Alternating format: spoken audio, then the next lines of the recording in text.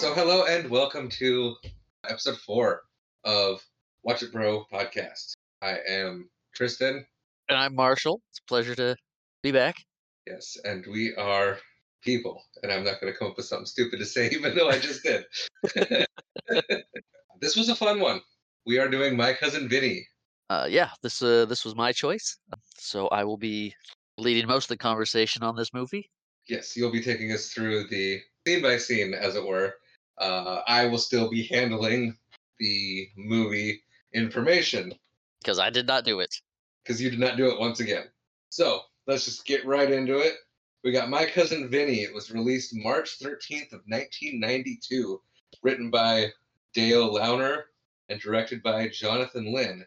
It stars Joe Pesci, Ralph Macchio, who is in fact 30 years old, playing a college student.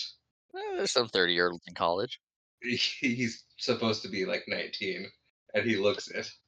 We got Marissa Tomei, Mitchell Whitfield, who you might remember as Barry Farber from Friends. We got Fred Gwynn in his final film role. He died in 1993, just a year after this movie came out. And if you watch TV Land at all or Nick at Night back in the day, you would know he was also Herman Munster from the Munsters. And we also have Lane Smith, who was Perry White in Lois and Clark, if you like Superman, or he was also Coach Riley in The Mighty Ducks.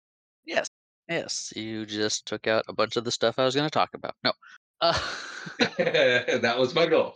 It's like I had notes. This is fun. but yes, it is a very, I don't know where I was going with that. There's a lot of people in it that you recognize from other things. Yes, there are. It was a fun movie. You said you hadn't watched it in about a year. Did you remember a lot of it going into it? I remembered some, and like the reason I hadn't watched this before because I got it from after cousin Steve passed away, and Tim gave us all of his movies. I took My Cousin Vinny, so I'm like, oh, I've never seen it, and I want to. And I thought I had no idea it was comedy, Oh. so I was like, oh, I don't really want to watch a gangster movie. That's like all Joe Pesci did was gangster movies throughout the '90s and Home Alone. And so I was like, I'm not really in the mood for it. I don't really like that. I like comedies. I like to laugh. And then finally, Rachel was like, you need to watch it. It's a good movie. It's funny. And I go, it's funny. She's like, yeah, honey, it's a comedy. I go, oh, okay, we got to watch that then. I thought it was just like a serious movie with funny parts, but she's like, no, this is a comedy, honey. It's funny a lot. Yeah, it's a rated R comedy, and watching it, if Joe Pesci didn't say the F word 130 or so times, it would be PG-13. I can't think of anything in here that would give it the R rating except the swearing in it. Yeah, the language was rough. We try to not have a bunch of swearing. That's the thing we're really working on in our house. So it was like, this is great. Can we stop? It's Joe Pesci. It's Joe Pesci. I get it. Maybe the cable version of this is for us. So do you want to dive into it? Yeah, let's get into it. All right. Opening scene. Go for it. Opening scene. And actually I think this is the longest movie we've tackled so far at 120 minutes. Yes. Yeah. The other two, three. How many movies have we done now? 3? 3 have been about 87 to 90, I want to say. Yeah, I think right around an hour and a half to an hour 45. Yeah, that's why my notes have jumped from 10 pages to 16. But we'll try not to make it feel longer. Well, so far, following suit, our discussion of your movies have ran shorter. Granted, it was just the one. but both of mine, after editing, have clocked in at an hour 45, roughly, and Trevor's Okay. was an hour 15. Okay. So we'll see where this one lands. We start the movie off with our two, I don't want to say leads because they're the catalyst where Joe Pesci's the lead. So the two college kids, Ralph Macchio and his friend. Because I can't remember the actor's name. Mitchell Whitfield. Moving forward, they'll be known as Billy, who is Ralph Macchio, and Stan, who is Mitchell Whitfield. But they are road tripping it through the great South of America. Well, not South America. The deep South, the American South. And you're seeing a lot of the Southern stuff, roadside stalls, farms, barns, small town feel, little gas stations as they as they road trip through the credits and the opening song. What? Yes. That hubcap wall that you see Yes. is beautiful. I I love that. I believe there is walls like that in every state in the rural areas. It's not just a southern thing. But I saw it and I liked it. It was a very cool, I guess, decoration for the shed. It's as good a word as any. Yes. Billy and Stan, they stop at the Sack of Suds, which is a, gas station and little convenience store. They start stocking up on food, getting items that they snacks basically. They're stocking up for their trip, and they're talking about tuna versus beans briefly, about getting for protein, but Ralph Macchio wants to get the tuna anyway. So he grabs it, stuck it in his pocket because his hands are full. He's carrying it up to the register to pay, and they get all their items. The cash register is an old clicker style where you pull the lever and you click it, indicating it's not modern technology there. Well, he doesn't even fill up the guy's drink all the way. Billy's drink. He like gives him half and hands it to him. And he's just like, "Hey, can you fill that up, please?" So they pay and they go on their way.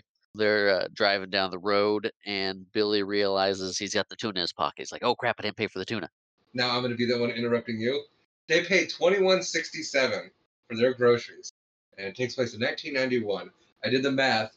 That would total to 48.85 today. Okay, That's dang. how much. That's how much 21.67 back then would be worth today. However, taking a quick glance at their groceries and what they got, I would actually guesstimate that what they got. And I don't know the prices in the South though. So you're Okay, also thinking, they're in Wazoo, Alabama. yeah, they're even talking about the prices. Is this brand worth the penny more than this brand? So comparatively to the state of Washington, I'm gonna say, yeah, I guess we'll probably just leave it. They basically spent the equivalent of $50 at a gas station getting snacks in Well, today's economy. I don't know if I have this written in here, but we find out later that they left with 22 items. Yes, I was gonna mention that. Yeah, they had 22 items. So figure 22 items, double that, like at $2 an item. A lot of Yeah. those things are more than that. Chips alone are $6 a bag. Yeah, So I see it being well over closer to $60 maybe worth of with food. 22 items, yeah, it's gonna be quite a bit more than 40 something, I'd say, especially at a gas station. No, definitely. Okay, so they leave. Yeah, so they leave. He realizes he didn't. They're driving down the road. Billy realizes he didn't pay for the tuna. Billy's worried about it. Stan's not too fussed about it. And then they realize there's a cop following them. And then they realize they might be in trouble for shoplifting the tuna. And the lights go on, and they're getting pulled over. They're freaking out a little bit about, ah, crap, they were caught. They're going to get us for the tuna. So they pull over. The minimum age for the death penalty is 10 in the South. Yes, the jokes were great. I'm going to throw them out there as we come on them, the ones that I That remembered and that pulled is up. fair. There is a lot of them.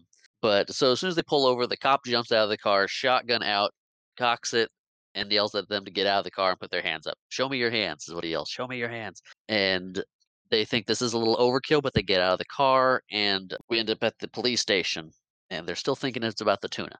And they are separated at this point. They're each in separate rooms. It cuts briefly back to the Sacco Suds, and the cashier's dead on the floor, pile of blood.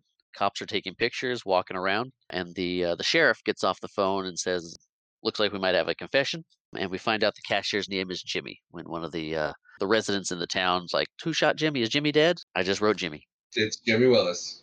That lady comes in with the bobby pin falling out of her hair, and then it perfectly goes back to Ralph Macchio sitting very calmly in the chair being interrogated, Yes, he is in the chair being interrogated by Sheriff Farley. who is a very familiar face. He is a familiar place. He's been in a lot of things. His name is, oh, I just had it. Is Bruce McGill. He's in a lot of things, little cameo parts. One of the biggest things that I know him from or recognize him from is he played D-Day in Animal House. Yeah, I was going to say he was in Black Sheep. Okay. That's the most recent thing I've seen him in. So you watched Black Sheep recently? A couple of years ago. Uh-huh. You didn't get nostalgic after Tommy Boy? No, no, we Rachel and I have already watched Black Sheep together, and she's like, "That was good. Go, you want to watch it again?" She goes, "No." I think it was more of like, oh, so we'll watch this again, and she went, oh, you can. So they're being interrogated. So the sheriff is interrogating Billy. Sheriff Farley thinks Billy's going to confess to killing Jimmy and the robbery Billy's just talking about taking the can of tuna. So Billy's like, "Yeah, sorry, okay, let me write a statement or something so we can get this taken care of as quickly as possible." He just wants to move on, and no one's told him yet that it's a murder robbery situation. And then we cut to Stan being questioned, and they're talking about him being an accessory for what's going on. Why didn't he stop Billy from doing it? Hinting pretty aggressively that if Billy is found guilty, he will be getting the death penalty. Because he's over 10 years old. Yes. So finally, we're back with Billy, and the sheriff is like, "Okay, walk me through this." And Billy explains, and he's like, "Well, we're getting our stuff. I grabbed the tuna, stuck it in my pocket. We paid for the stuff, and I left." And he's like, "Well, when did you shoot the clerk?" And Billy pauses for a second, like, "I shot the clerk? What? I shot the clerk?" Questioning what the sheriff is saying, and then something happens, and the sheriff gets pulled out of the room, and Billy's freaking out, and he's pieced it together now that there's something else going on here, and it's not just tuna anymore. Right. It suddenly clicks for him. It's like, no, no, you're being charged with murder right now. Yeah, Stan and Billy sitting on their little bench together, handcuffed together. Stan still thinks it's the tuna can, and Billy's explaining that no, it's actually murder robbery. Yeah, no, you're not an accessory to petty theft. No, you're an accessory to this other crime. But that's when they get their phone calls. So they get pulled back, and they're trying to think of who they could call. Dan says his parents aren't available to take calls, that they're out of the country or something. But he doesn't make a call. Billy's the one that calls somebody, and he calls his mom, Goes, Ma. ma. Yes. So talking to his ma's saying that they don't have money for a lawyer, but there is a lawyer in the family, an attorney in the family, your cousin Vinny, which we got the name of the movie. We can end now, right? Right. I think every movie that we've done so far, they say the title of the movie in it. Probably Tommy Boy. The only one I can think of, maybe not, is Tremors, but maybe the Rhonda, the seismologist, may have said Tremors at some point when talking about the seismology equipment, Yeah.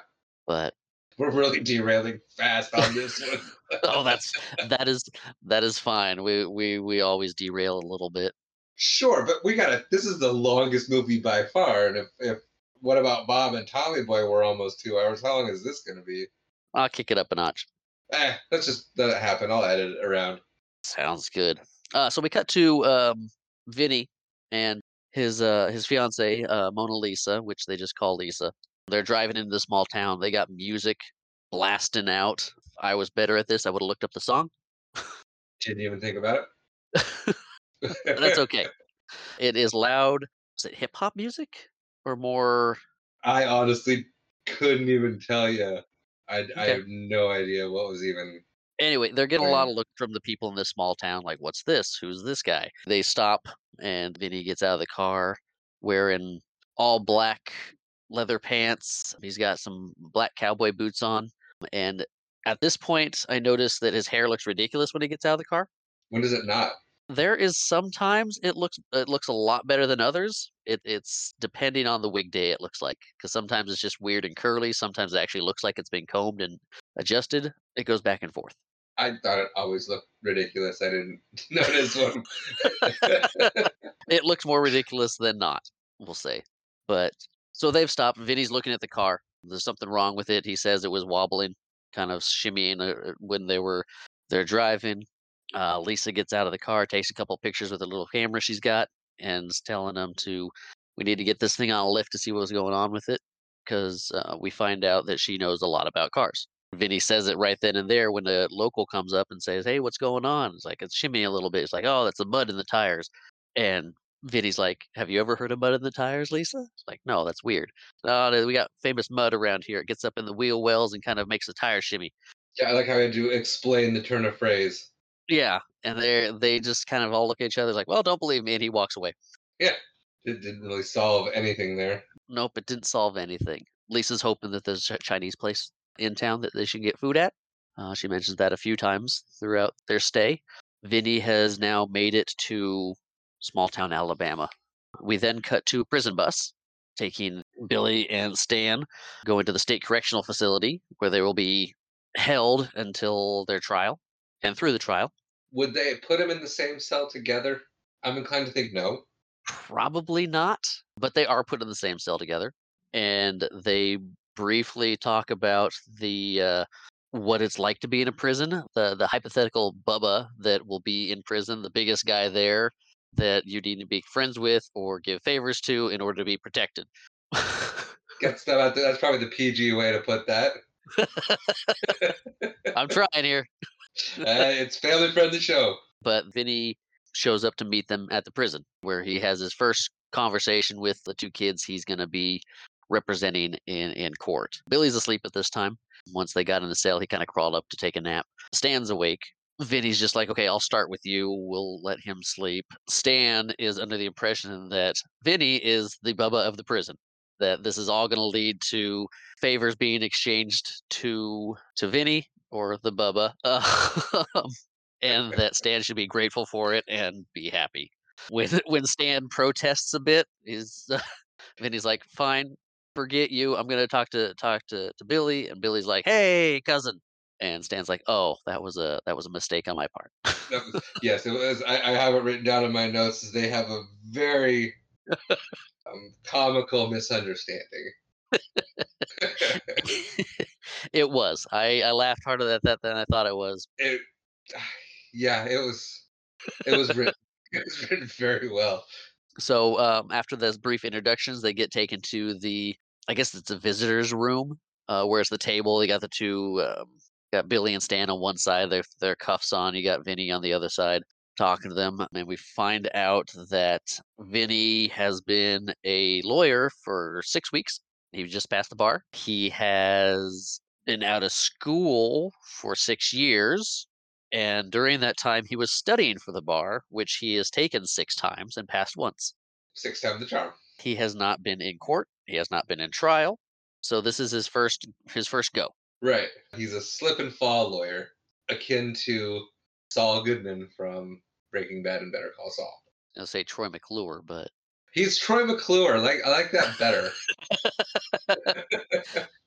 yeah, everything he's done so far has been, hey, this happened, let's settle out, and he's done a few of those settles over the last couple weeks as a lawyer, but nothing gone to trial yet. Stan and Billy are not confident. At this point, I'm not confident That's fair. as a watcher. This is when Vinny gets to meet the judge, and he is. I mean, if you've ever seen the Munsters or know who, So I actually looked this up, and Joe Pesci stands at 5'4", and okay, Fred Gwynn stands at 6'6". okay, so So yes, the judge is a big man. he's a big man in general, and then Yes, put him next to Joe Pesci, and you got a height difference of 14 inches between the two of them, and proportionately, I mean, you could just see Fred Gwynn's massive head.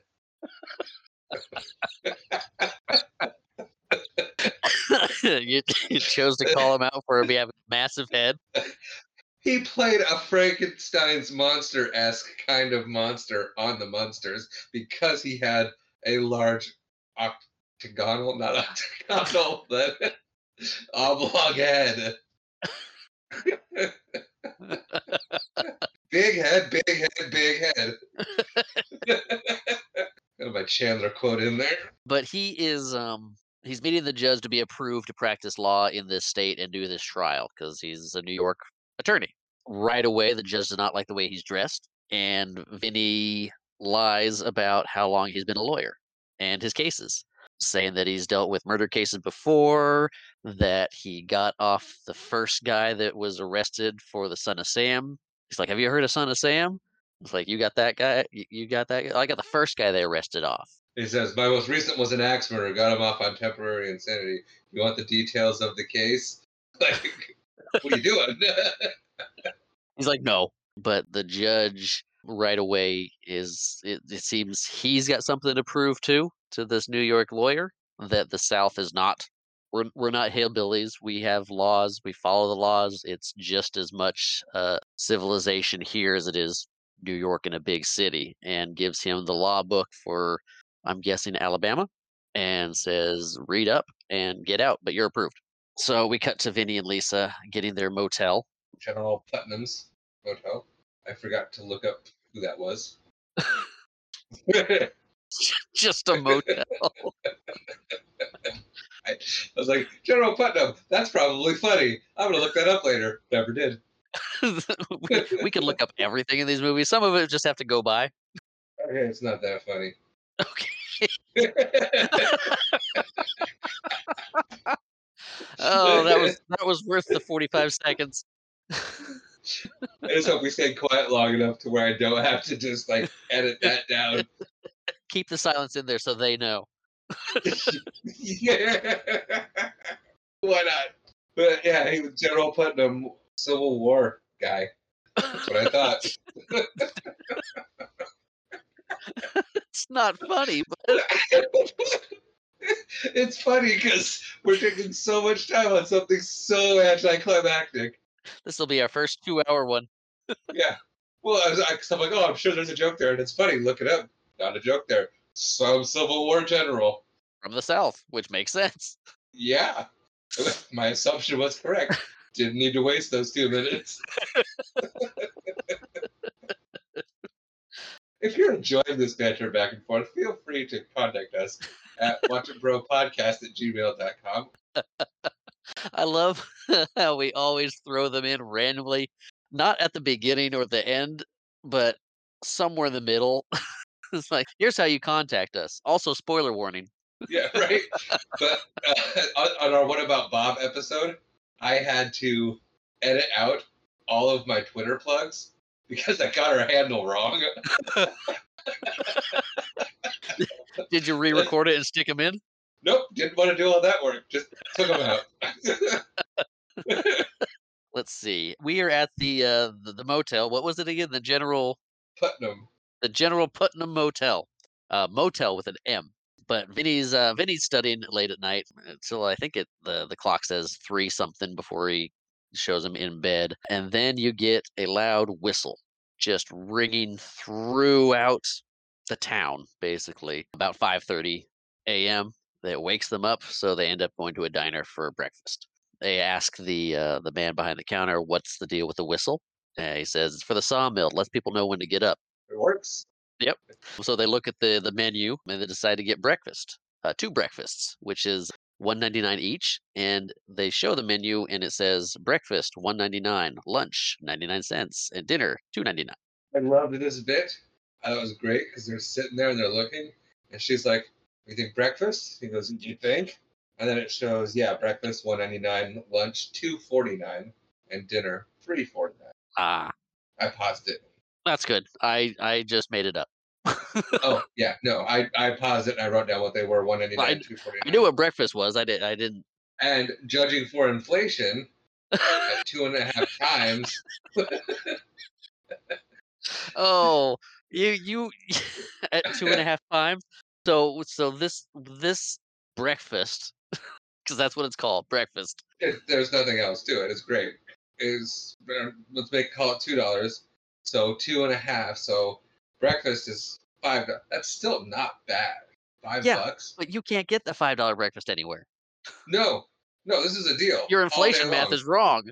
Okay, so I'm basing my inflation math based on the dollar value. So Oh, okay. the buying power of a dollar. Still think it's So off. no, I did the Google. Oh yeah, we are going off the rails a lot on this one, and you've got a lot of information. Oh, it's fun. Oh, I love this. This was great. But no, the buying power of a dollar in 1991 compared to today is the difference between it's 248%. So that's roughly 2.5 times value. So a dollar has the same. So $1 would have the same buying power as $2.50 does today. Let's see, does that translate to gas? No, no. This is merely. This isn't like inflation for everything else.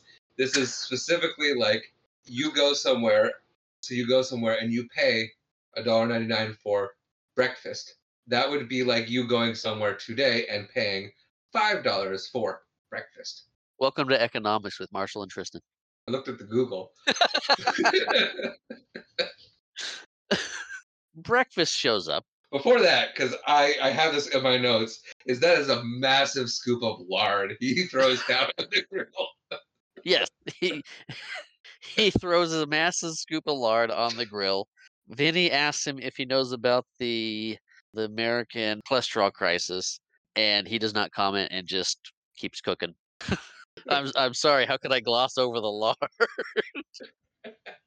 I don't know. So I was like, whoa. For breakfast. Yes, the breakfast shows up. It is 2 fried eggs, couple strips of bacon, and grits. Vinny and Lisa have never had grits before. They ask him what grits is. He says it's made from corn. They said they're hominy grits, and they talk about grits briefly, and then Vinny tries them. They talk about grits because Vinny is reluctant to eat the grits. And so he's stalling. But he still tries them. He does. We don't know whether he likes them or not after he tries them. He puts it in his mouth, and we cut to the courtroom. Yes, we do. To a bailiff with a very, very nice mustache. Yes, this is where we meet Jim, the DA. I really should have put his last name in here instead of just Jim, but I called him Jim the whole time. Jim Trotter the third, DA for. What county? I was looking that up. Starts with a B. Do you know what it is? No, it starts with a B. That's all I remember. Oh, okay. I'm going to look it up, though. Beaumont, Alabama. That is not accurate. Beaumont, Alabama. It was the first B name I thought of. I want the Mr. Beaumont. It's my second Friends reference of the episode. Anyway, Jim Trotter the third, the DA for Beecham County, Alabama. This is Lane Smith's character from Mighty Ducks, as we mentioned before. No, he's the actor. He is the actor who was in Mighty Ducks. We're in the courtroom. The DA comes in, puts his briefcase down, starts getting things out, get his papers out. Vinny copies him. He looks over, sees him putting stuff on the table, so he puts his little bag on the table, pulls out a legal pad, puts his little case back together, and puts it as a side, as the DA does with his briefcase. Billy and Stan come in. They are sitting at the table with Vinny, and then the judge enters and asks, it's the courtroom scene. The bailiff says, "All rise for the honorable judge." Judge comes in. They all be seated. Judge looks at him and says, "How do you plead? Or how do your clients plead?" Vinny starts trying to explain what's going on. Yep, I wrote in my notes, not off to a good start. No, not off to a good start. He's trying to explain that they thought they were being arrested for stealing a can of tuna.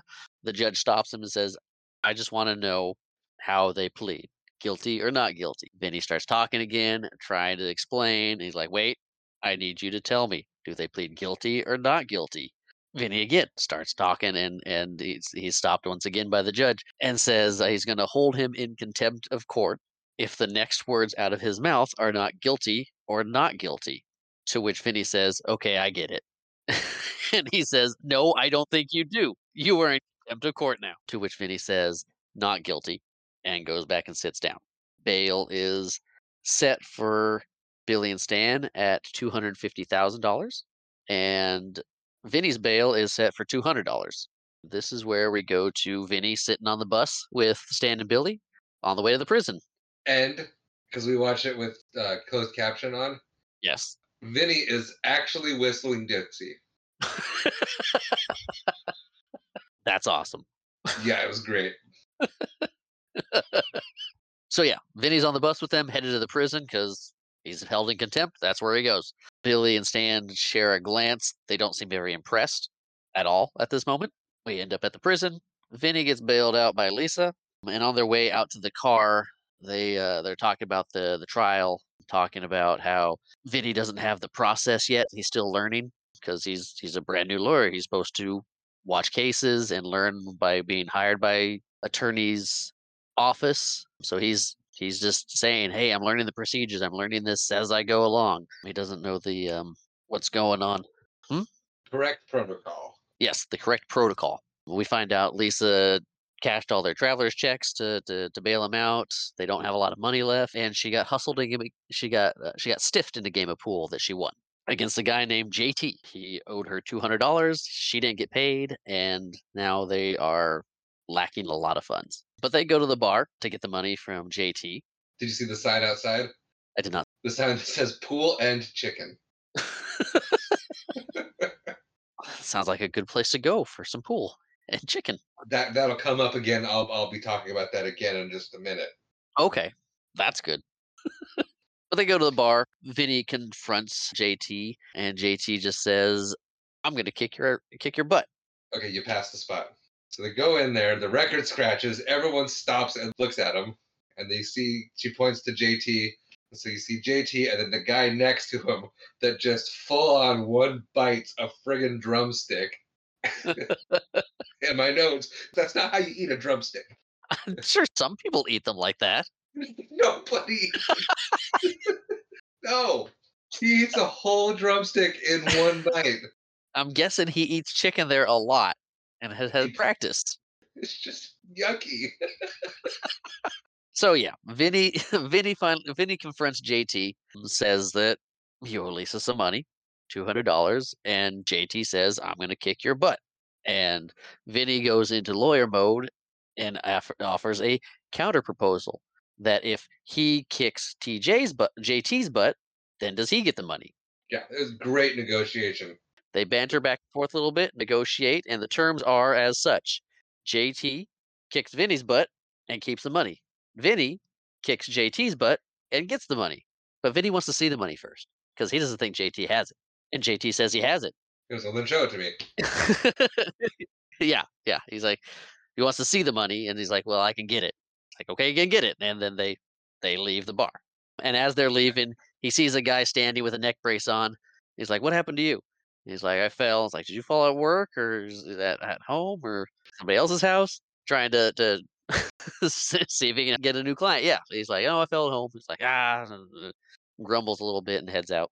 We get cuts back to Stan and Billy talking about Vinny having an argument. Billy says they need to give him time, give him a chance, that he'll do good. And Stan's like, all right, fine. We'll give him a chance. We'll see how he does. It's wasn't a great first showing, but we'll give him a chance." Back to the hotel, we get Vinny and Lisa arguing about a leaky faucet in the bathroom, which, I mean, it's a cute scene that shows their relationship, the banter they have, her talking about how she fixed it with a wrench, the faucet must be broken, and he's like, "Well, I'm hearing it, you must not have done it all the way, and it's just a broken faucet." And it leads to them having some whoopee. I was going to say that was their foreplay, and we could have just left it at that. But no, let's stick with Whoopi. You know, I'm going to keep that in. At least, Hey, it is a acceptable term from the 60s and 70s on game shows. yes. Nowadays, they just say intimacy. It leads to intimacy. Oh yeah, intimacy. That is a good one. Yeah.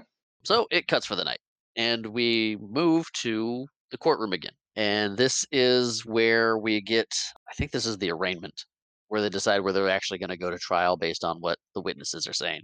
So first on the stand is Mrs. Riley, an older woman, and she said she heard the gunshot, saw the two boys, Billy and Stan, run out of the convenience store, jump into the car, and drive off. Next, we go to Mr. Tipton, who's on the stand, and he said he was making breakfast.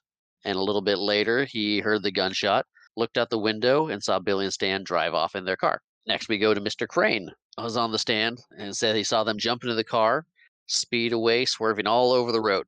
But then we see Sheriff Farley on the stand. He reads a statement of Billy saying, "I shot the clerk." All these four people that have been on the stand have had the DA talking to them. Not a lot, just standing there like, "And then this?" And they're like, "Yeah, this thing." So we cut to the judge who says the trial is set for next Monday at 10 a.m. or this coming Monday. So over the weekend, basically they have it's like 4 to 3 days away at 10 a.m. The judge hold Vinny in contempt of court again because he did not dress properly for court.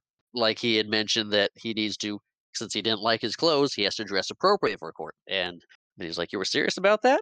So we're back on the bus, and Vinny's sitting there with Stan and Billy, and Stan's like, "You didn't ask them any questions. What are you doing to us? This we could have avoided trial if you had done your job." He's like, "We're in the South. We're New Yorkers. This was going to go to trial no matter what." Vinny's still getting his footing, so he's just brushing stuff off at this moment. So Lisa bails Vinny out again, still talking about learning the procedures and the protocols. But they do get a new place to stay. The 5:30 whistle was not doing it for Vinny. I mean, he was up reading till 2 to 3 in the morning the last couple nights. Whistle waking him up at 5.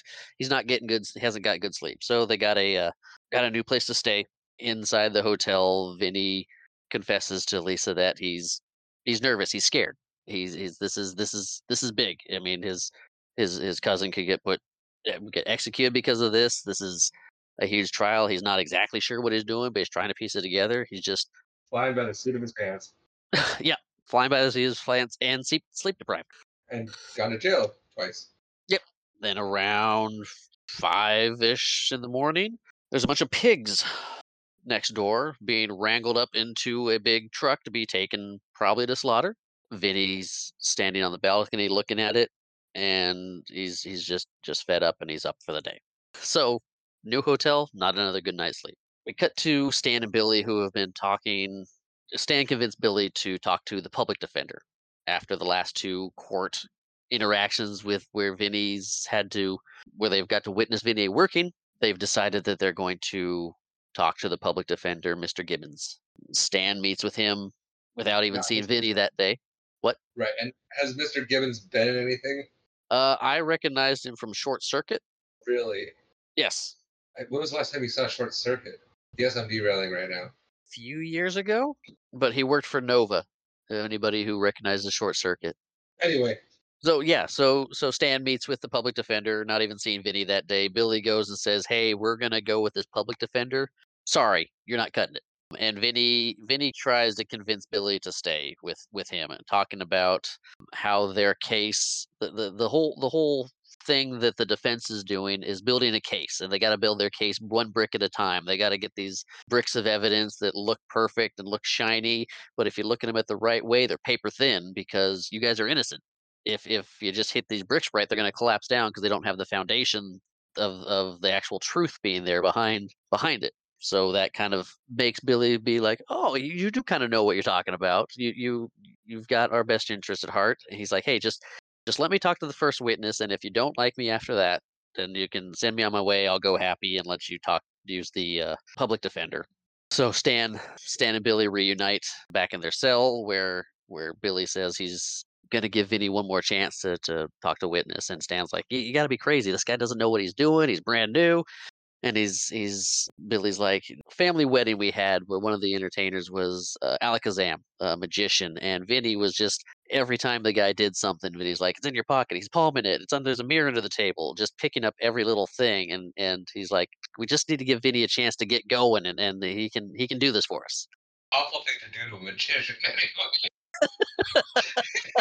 you hire this guy for the wedding, and Cousin Vinny's there like wrecking every single trick.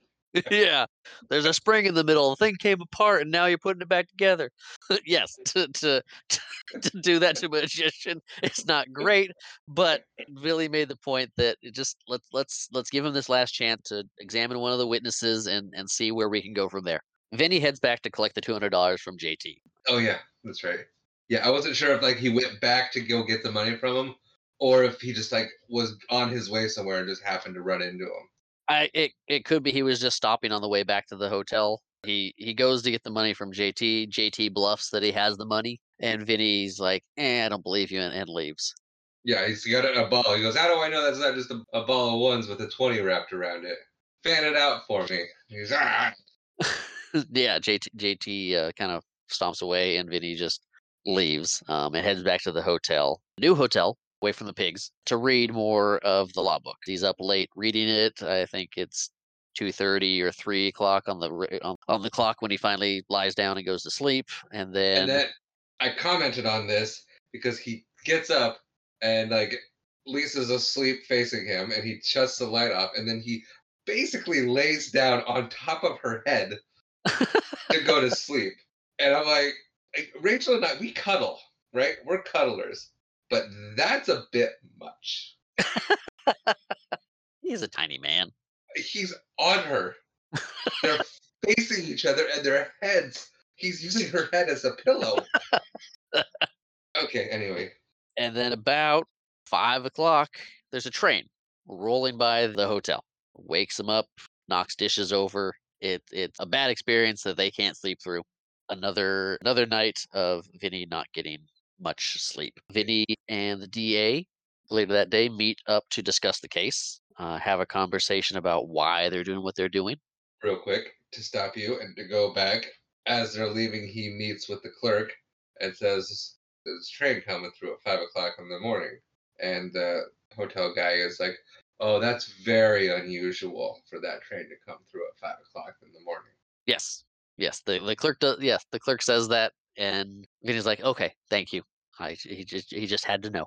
And this is when he goes to meet the DA, where they discuss the case, but they have a conversation about why they're lawyers, why they're doing what they're doing. And the DA, Jim, talks about how he used to make a lot of money defending scumbags and lowlives, getting them off, but he built a conscience and he feels a lot better at night. He's not making the money he used to, but he's helping get innocent people off as this different type of lawyer, or making sure the bad people are in jail.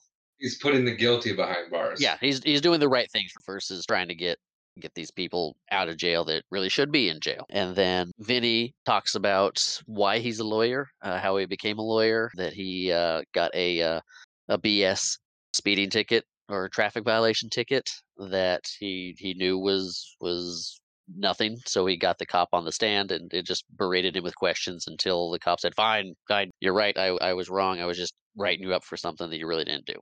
And the whole time, the judge that was proceeding over this kind of laughing and chuckling and liked Vinny's moxie and took him out to lunch and talked him into being a lawyer, going to school.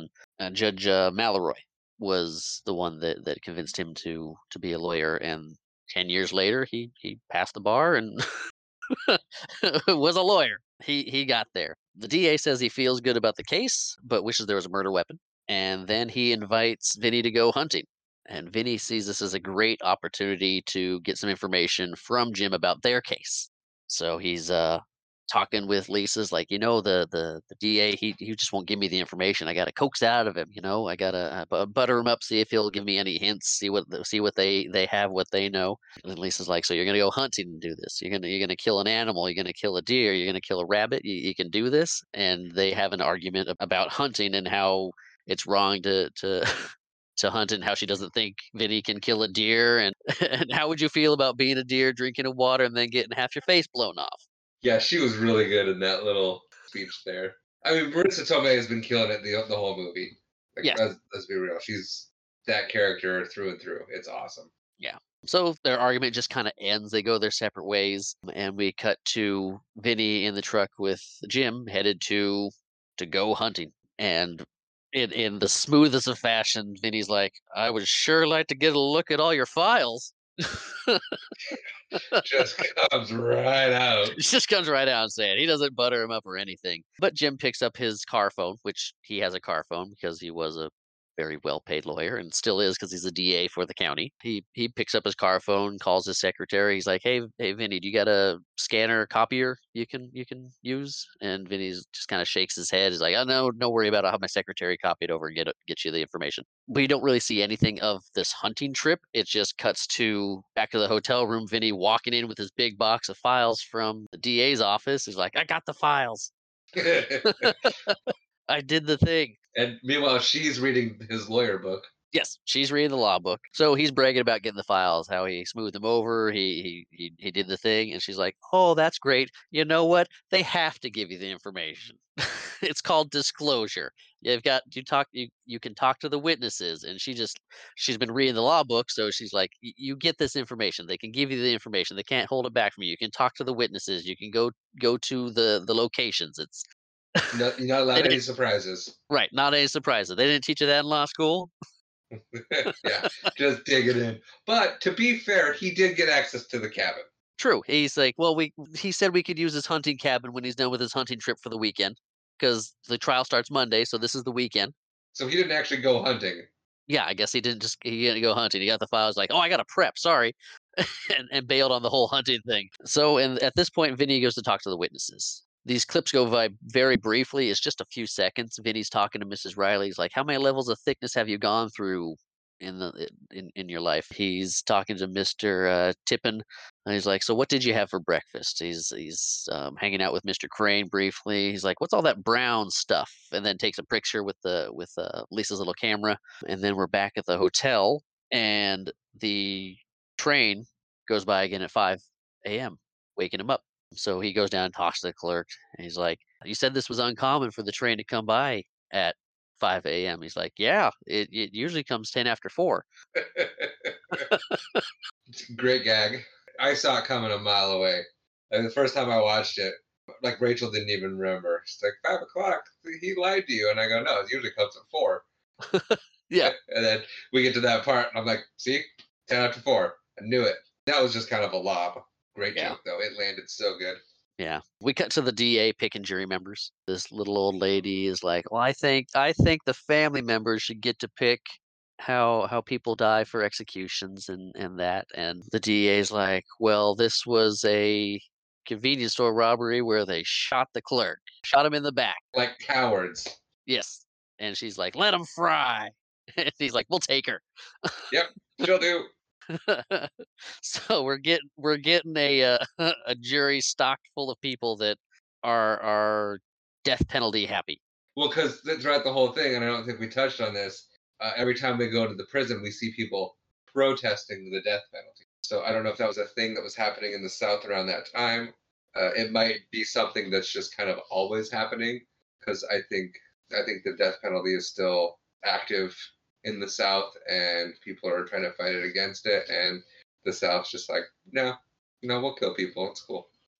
If you're from the South, let us know what you think. No. Okay, you can cut that out. No, every time I plug our Twitter handle, it always and our email, it always reminds me of that bit on Home Improvement where Tim says something not good, and then Al's right behind him holding up the sign with the address. That's Tim Taylor, care of Tool Time, PO Box. Yeah.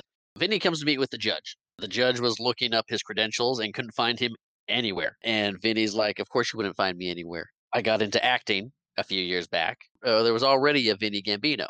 So I changed my name. I legally changed my name to Jerry Gallo. So that is where you will find my records, not Vinny Gambini."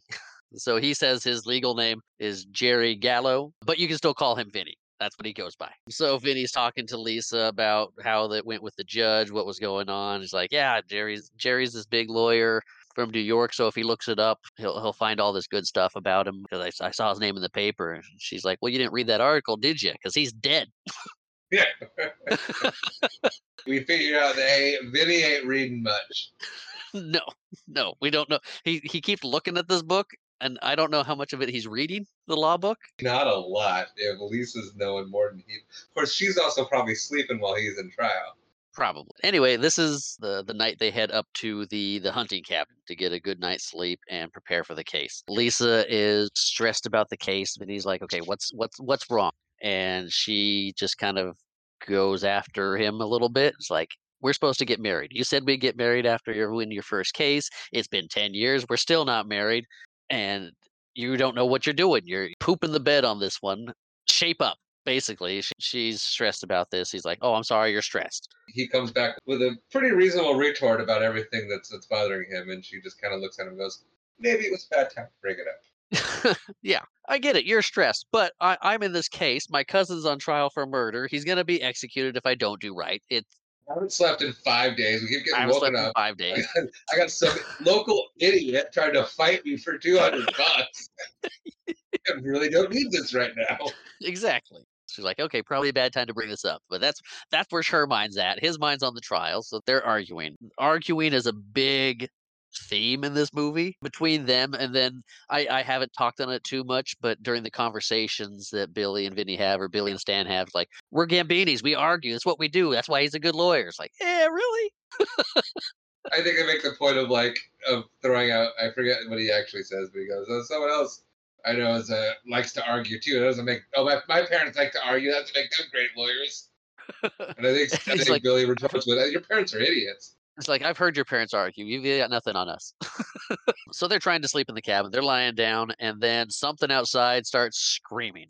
An I was owl. gonna say shrieking, but it's really like a scream. So Vinny runs over to the big gun cabinet on the wall because it's a hunting cabin, grabs a pistol, loads it up, runs outside, and just starts shooting into the darkness. And you see this owl sitting up in the tree, way away from where he's shooting. He's just shooting to scare away whatever this thing is. Did you find it at all weird to see Joe Pesci uncomfortable with the gun? A little bit. He's trying to close it right after loading the bullets into it. It's a six shooter, so he just runs outside, not aiming right. It's But they go back in, the owl screams again, and it cuts to Vinny and Lisa in their car in the middle of a field at nighttime. They left the cabin. They couldn't deal with that. So they think, we'll sleep in the car. It'll be fine. We'll be good. And then it starts to thunderstorm, which, okay, it's raining. That's fine. It's not great sleep, but they're uncomfortable. But there's nothing screaming at them. But when they wake up, they find that the thunderstorm has caused their field to be a mud bowl. So their car is stuck. This is Monday morning, the day of the trial. So it's a rough morning for Vinny. He's trying to get the car unstuck by getting some planks of wood out of the back, sticking them underneath the car, trying to dig a little bit out of the mud. And he whips out one of these 2x4 pieces, these pieces of wood, and this pink bag goes flying out and lands in the mud, and his suit is in the mud too. And he looks at it for a second. And he looks in the car. He's like, "Hey, Lisa, what was in that pink bag?" He's like, "Oh," and she's like, "Oh, it's your suit. I thought it'd be nice, so I got it dry cleaned." Which it was nice of her. Yes. And I like that he didn't yell at her about it. He didn't. Right. It was something unfortunate that happened. She did something nice. Didn't take his anger out at her. No, he was frustrated. There's no yelling back and forth about this because she did a nice thing, and it just bad luck Yeah. happened. Yeah, and I feel like I liked that because I feel like there would be a lot of movies or shows that would have that be the start of a fight, and I like that it didn't. Like it's still like they argue and yell at each other, but Vinny's character and Vinny is still has respect for her. He still loves her. He still is rational enough to understand the difference between, hey, we're having a disagreement, and this is entirely a random fluke that's just Right. like, It's not like she stood out there and whipped his suit into the mud. It was, "I got it dry cleaned and put for you and put it in the trunk so we had it when we were ready to go back." And then it ended up in the mud. So they finally get the car unstuck. They make it into town, and Vinny's like, "Okay, we have 30 minutes for me to get showered, to get a new suit, and to get to the courthouse." And Lisa's like, "Well, I'll go get the suit." And he's like, "Great, I'll go shower." So Vinny's walking across the street to go back to the hotel room that they still had. He sees JT standing there like, "I got the money." He's waving it up, and he just jumps fanned up it and out. yeah, he fans it out for him, and Vinny just jumps up and clocks the guy, grabs the money. The guy with the neck brace is standing next to JT, just looks at him, and Vinny goes on his way. Weirdest punch I've ever seen. Yeah, well, JT is a good foot taller than Joe Pesci too. So you see Joe Pesci. I don't even know if it was Joe Pesci who did the stunt, but this guy just gets launched up basically out of the screen. Punching someone under the jaw like that at that angle, the way he'd come up for that, as sloppy and as weird as the punch looked, yeah, that's a one hit KO if you're landing it the way he did. Yeah, so he knocks him down, gets the $200. Like, okay, things are going right. Lisa gets to the store that sells suits, and it's closed because of flu. The whole store. The whole store. The store's closed. She's looking around and sees a secondhand store across the street. She's like, well, okay. So she goes over there and gets a suit. So everybody's in the courtroom waiting. Benny's late. The 30 minutes didn't equate to what he'd hoped. We don't get an idea of how late he is. I'm gonna say 15 minutes, maybe 10, 15. So he's got his new maroon tuxedo from the secondhand shop. It's a bellhop uniform. That's fair. You can call it a bellhop uniform. It doesn't have the little hat. I don't think he would dare wear the hat. So yeah, he shows up in his little in his little suit. No, he shows up. He goes, kind of storms over. He's upset because he knows he's late, and is He's done at this point. He is just over this string of bad luck. yeah, he is not happy. And he sits down, and the judge looks at him and says, "Are you on drugs?" The back and forth between the two. He's Uh, like, "Are you mocking me with this suit?" He's like, "No, no, I'm not no, on." here's what happened with this suit. Fell in the mud. The whole store is sick with the flu. So You don't have a 24-hour dry or an hour dry cleaner.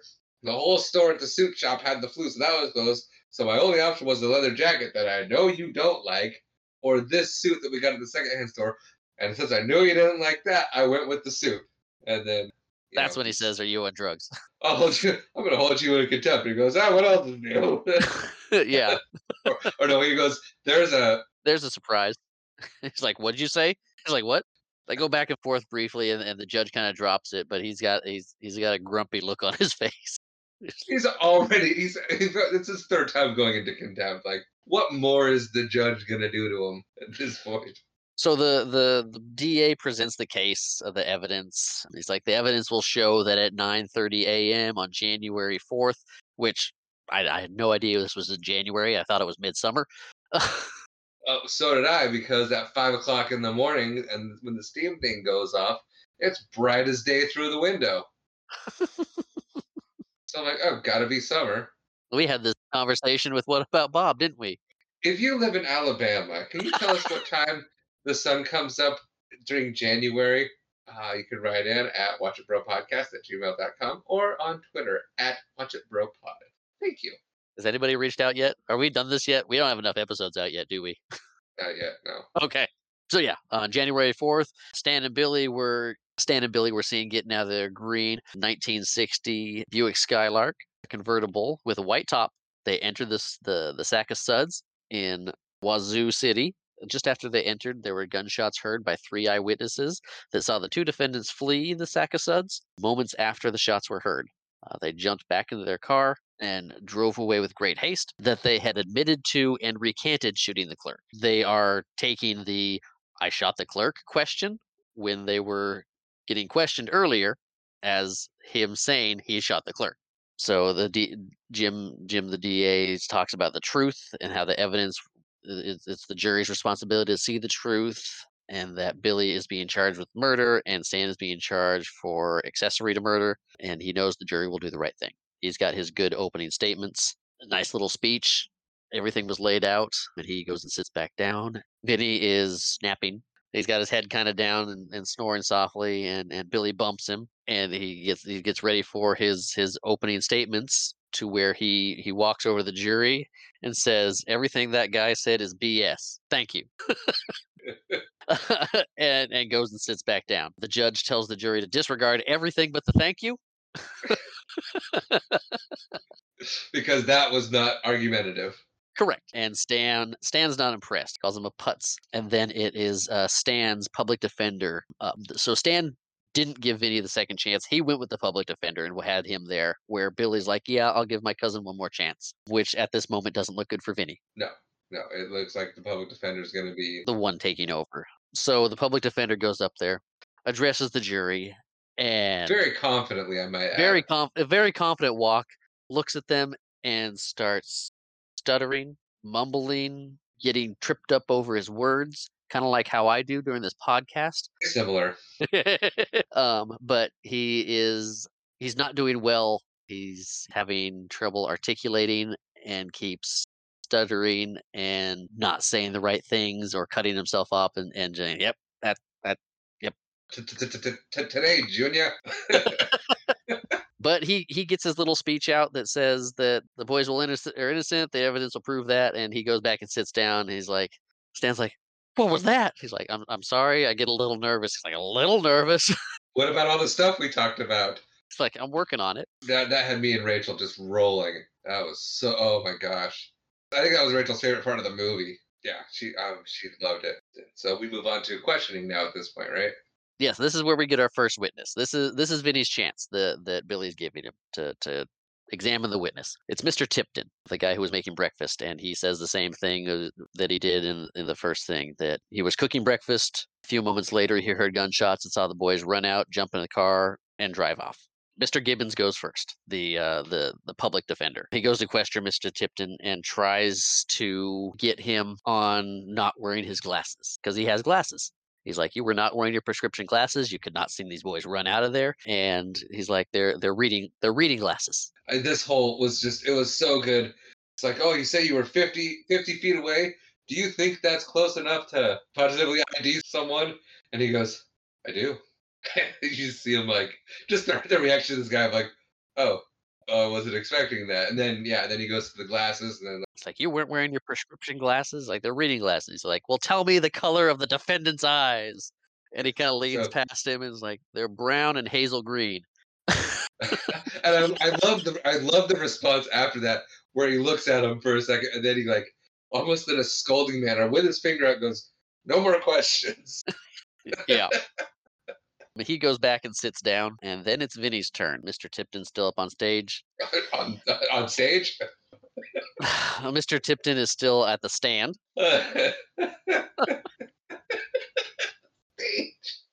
Oh, yes, he's still on stage. Still on stage. Mr. Tipton is still on the stand. Vinny goes up to him and talks to him about what he was doing. He was making breakfast, the whole scene, how it played out. The boy, he heard the shots. He saw the boys running out.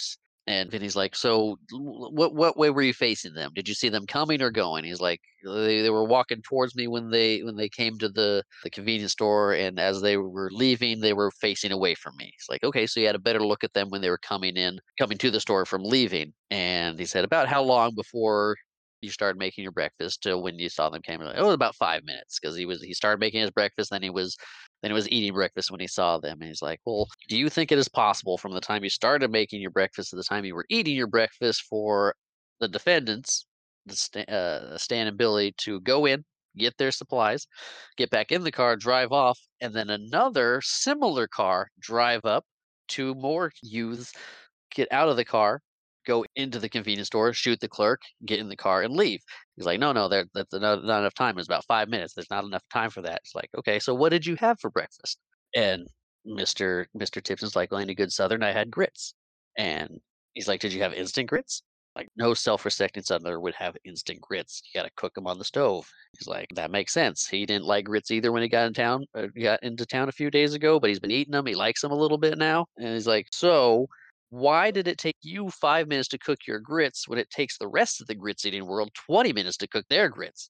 And there's a pause, saying it's like 20 minutes is a lot more than five. And so how is it that you can cook grits in 5 minutes when everybody else can do it in 20? He's like, "Well, I guess I cook fast." He's like, "You cook fast. Do the laws of physics change in your kitchen to allow water to enter a grit faster than anywhere else in the world?" He asked the question again, "Is it possible another two guys with a similar car had come in?" And he's like, "Yes, it is. It was probably longer than 5 minutes, and it's possible that that could have happened." And Joe Pesci's dialogue throughout all this is just phenomenal. His sarcastic, not just sarcastic, but his condescending tone is just it's the subtle condescending comments that he makes throughout this whole part. It's just so good.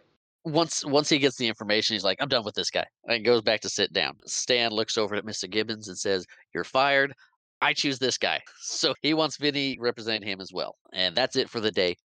Vinny's getting on the bus back to the prison and tells Lisa not to bail him out. It might be a better night's sleep than wherever they're going to end up that night. Optical flip, prison riot. Yeah, there's a prison riot. But Vinny's passed out asleep. Apparently, the sounds of a prison riot sounds like New York City at night. I didn't even get that joke. Yeah, there's a prison riot 'Cause going on, and he's out. He's enjoying the yelling, the screaming, the fighting, the noises that are happening there. it's home.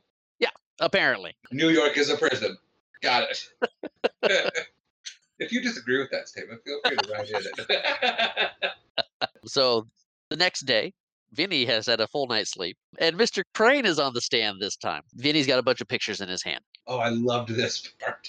And from back earlier on when Vinny was visiting the witness, this is the guy he asked, "What's all that brown stuff?" and then took a picture. So he holds the pictures out for Mr. Crane. He's like, what's all this brown stuff?" He's like, "Oh, that's dirt." It's like, "Okay, that's dirt on your window." "And what are these rusted, grimy things?" Like, those are my screens." He's like, "Okay, so what are these?" "Right outside your window between you and the sack of suds." He's like, "Well, those are trees." "And what are these things that are on the trees?" He pauses for a second and then looks at Vinny and says, "Leaves?" Like, "That's right. Shout 'em out when you know it." Yes, it's so good. And it's okay. Shout him out when you know him. So good. And he's like, "And then what are these all these little things between the trees?" It's like, "Those are bushes." Like, "How many bushes you see there?" Like, about 5. "Oh, don't forget these two. 7. 7 bushes." He's like, "So through all the brown stuff on the windows, the grimy screens, trees and the leaves, and the bushes, you could positively identify that it was these 2 boys, or did you just see 2 people for about 2 seconds jump in a car and drive off that looked similar to their car? He's like, "Yeah, I suppose that could have happened." He's like, "I'm done with this one," and goes back to sit down.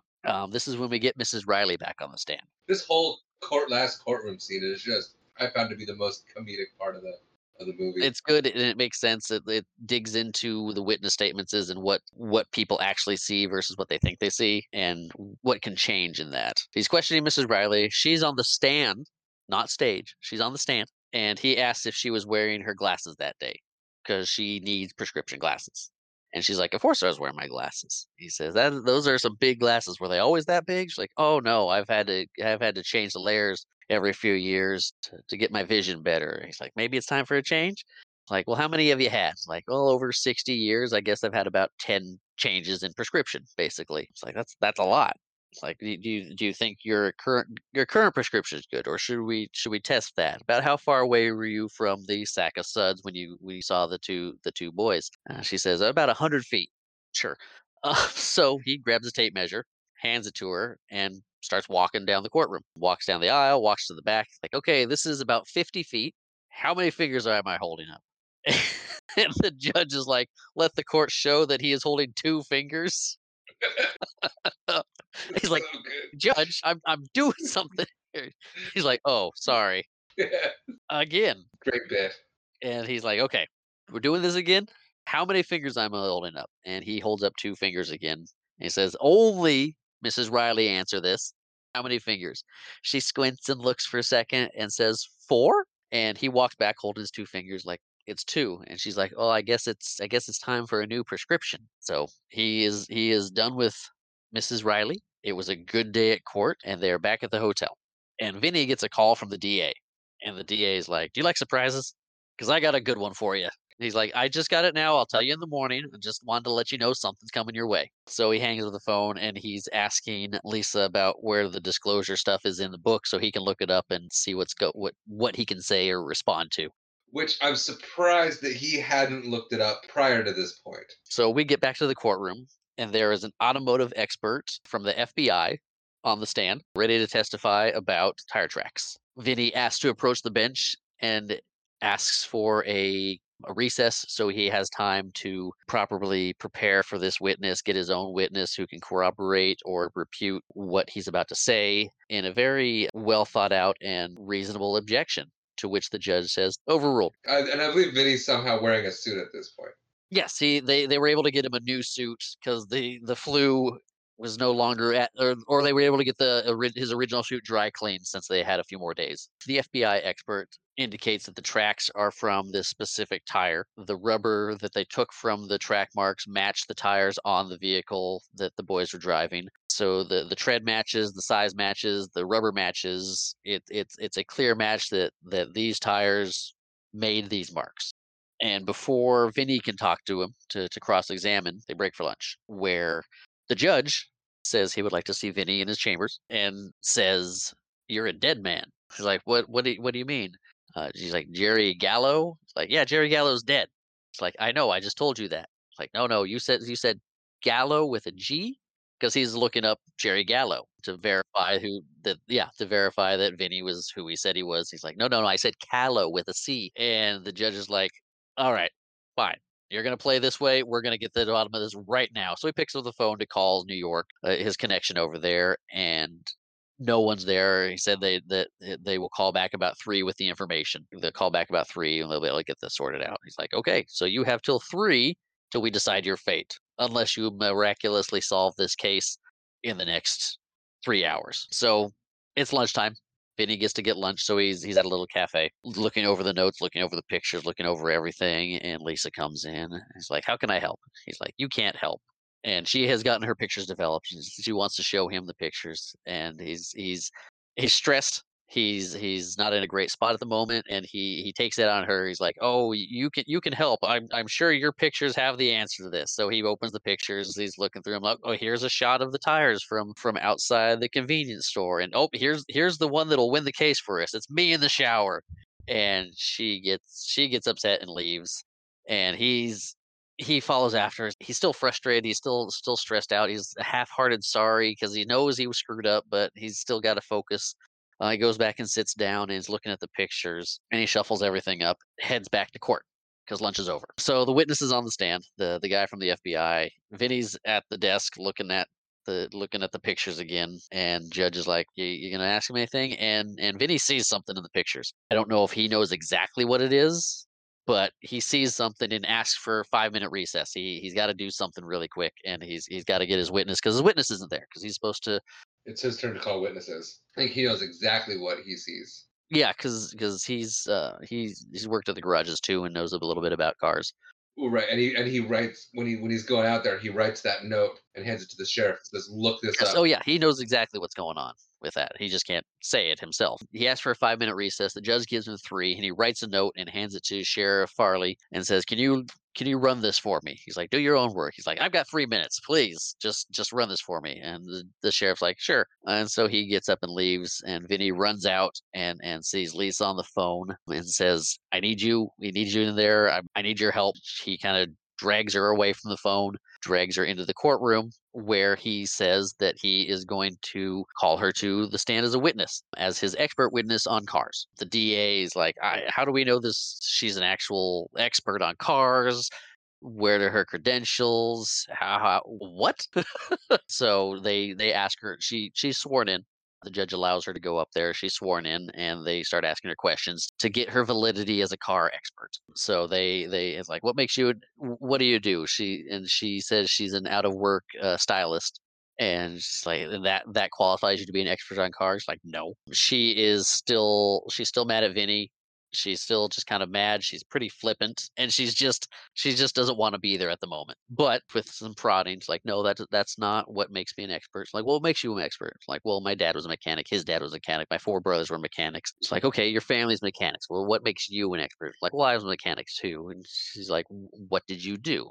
And she talked about how she did oil changes, to rebuild transmissions, rebuild back ends, front ends. Is basically a mechanic too, working on these cars, which they're okay, but that doesn't. They get to the point where Vinny's saying we need to establish the validity of her knowledge of cars, not her ability to repair cars. So the DA asks her a question about the timing of a starter on a what is that, a 1955 Chevy Bel Air, and what would the timing be set to? And she says it's a stupid question, and they go back and forth like, "You can't answer the question." It's like, "No, it's a dumb question. It's a trick question. I can't be answered." Like, "What do you mean it's a trick question?" It's like, "Well, the 1955 Bel Air did not have the ignition timing that he's asking for. That didn't come around until 1962." And that part wasn't put in cars until 1962, but it wasn't in the Bel Air until 1964. And that model had a timing of 4 degrees past true, or yeah. We're not car people. We're not car people. I'm just trying to repeat what she said, but yeah, she called out the trick question, dropped a bunch of knowledge about the car in question and when it actually had the timing. She made him look stupid. And he's like, "Okay, she can testify. I'm happy with this." So Vinny hands her the pictures of the tire tracks, the ones from the actual crime scene photos and the photos that they took that he wants to put into evidence. Because the photos that he took is a longer shot of the photos and kind of shows the tires going over a curb. And the DA is like, "Yeah, I'll accept this into evidence. That's that he doesn't have a problem with it being put in because it's." He's looking at it as the same photo. They know where it's at. That photo is the key because it shows that the tires stay level, stay true, and go over the curb at the same rate and continue on. He's asking her, so he hands her the pictures like, "Could the boy's car have made these tire marks?" And she looks at it for a second, and she's kind of like, just looking at it because she doesn't know where he's going with this until she sees it, and she's like, "Oh no!" And at that point, you can see she's starting to get into it. She knows something that is going to win this case, basically. She gets to help. She gets to share her knowledge, and if everything goes right, it should go well. And so he's like, well, what about this photo is wrong and couldn't be made by this car? Well, the boy's car, the Skylark, has a fixed axle, and if it had gone over the curb like that, you would have seen tires on one of the sides going up on the edge where it would have um, c- physics. Again, we are not car people. She spouted off a lot of car stuff. Yeah, I don't even remember it all, and I Oh, didn't write it all down. It had independent rear suspension. yeah, the car that did it had a independent suspension, so instead of the fixed axle, that would account for the tires still being level instead of at an angle if it had the fixed tires, as well as the post traction feature, which in cars that have it, it allows, or cars that don't have it, you rev your car, you got one in the mud, you got one tire spinning, and the other one not doing anything because they don't they don't have the post traction. Again, not car people. I don't know a lot about this. I'm not even sure those were the right words, but you know what? We're assuming that you've watched the movie and seen it and are coming along with us, Yeah. and so you know what she said. One thing I didn't go over, which I don't know if I just missed it in the notes or just missed talking about it, when Vinny talked to the FBI expert on the stand, because he really had nothing to go on except the fact that the same tire. So the FBI expert said that the tires on the boy's car had to have been the ones that made the tracks because of the treads and the rubber match, but those are also the most popular size and the most popular tire at the time. So it said it's possible that another car with the most popular tire made those marks versus boy's car, but that's still circumstantial. So now we're back at Lisa saying that the Buick Skylark doesn't have the post traction, and it has the fixed axle on the back, but there were two cars that would use those type of tires that could have made those. One of them is a Corvette, which no one would confuse for a Skylark. But the other one was the 1963 Pontiac, which had the same which was the same size as the Skylark, the same shape, the same build, and looks very similar. They're both made by the same company, and it also comes in the same mint green as the Skylark. Everybody's happy. Vinny's happy that things went well, all the information got out there, and then she gets to leave the stand. The DA doesn't have any questions for her, and then the sheriff shows up again. He comes into the courtroom, and Vinny's like, "I call the sheriff," who is still under oath from earlier. So he goes up to the stand and says that he had gotten a tip to check on a 1963 metallic mint green Pontiac, to see if there was any stolen in the area.